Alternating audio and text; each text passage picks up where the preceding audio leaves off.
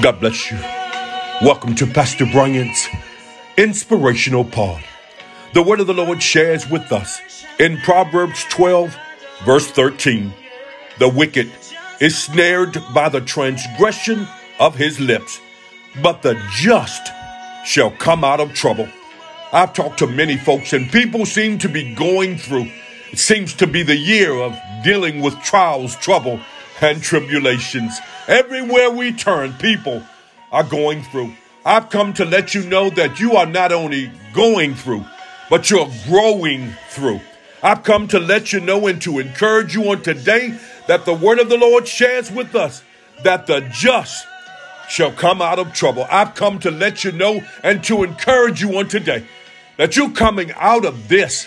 Yeah, you going through, baby, but you coming out.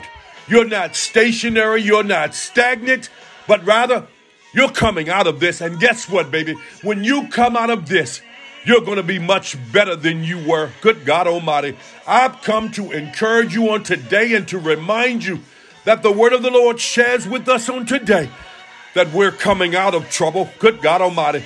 The trouble can't stop us. Trouble can't kill us. Good God Almighty.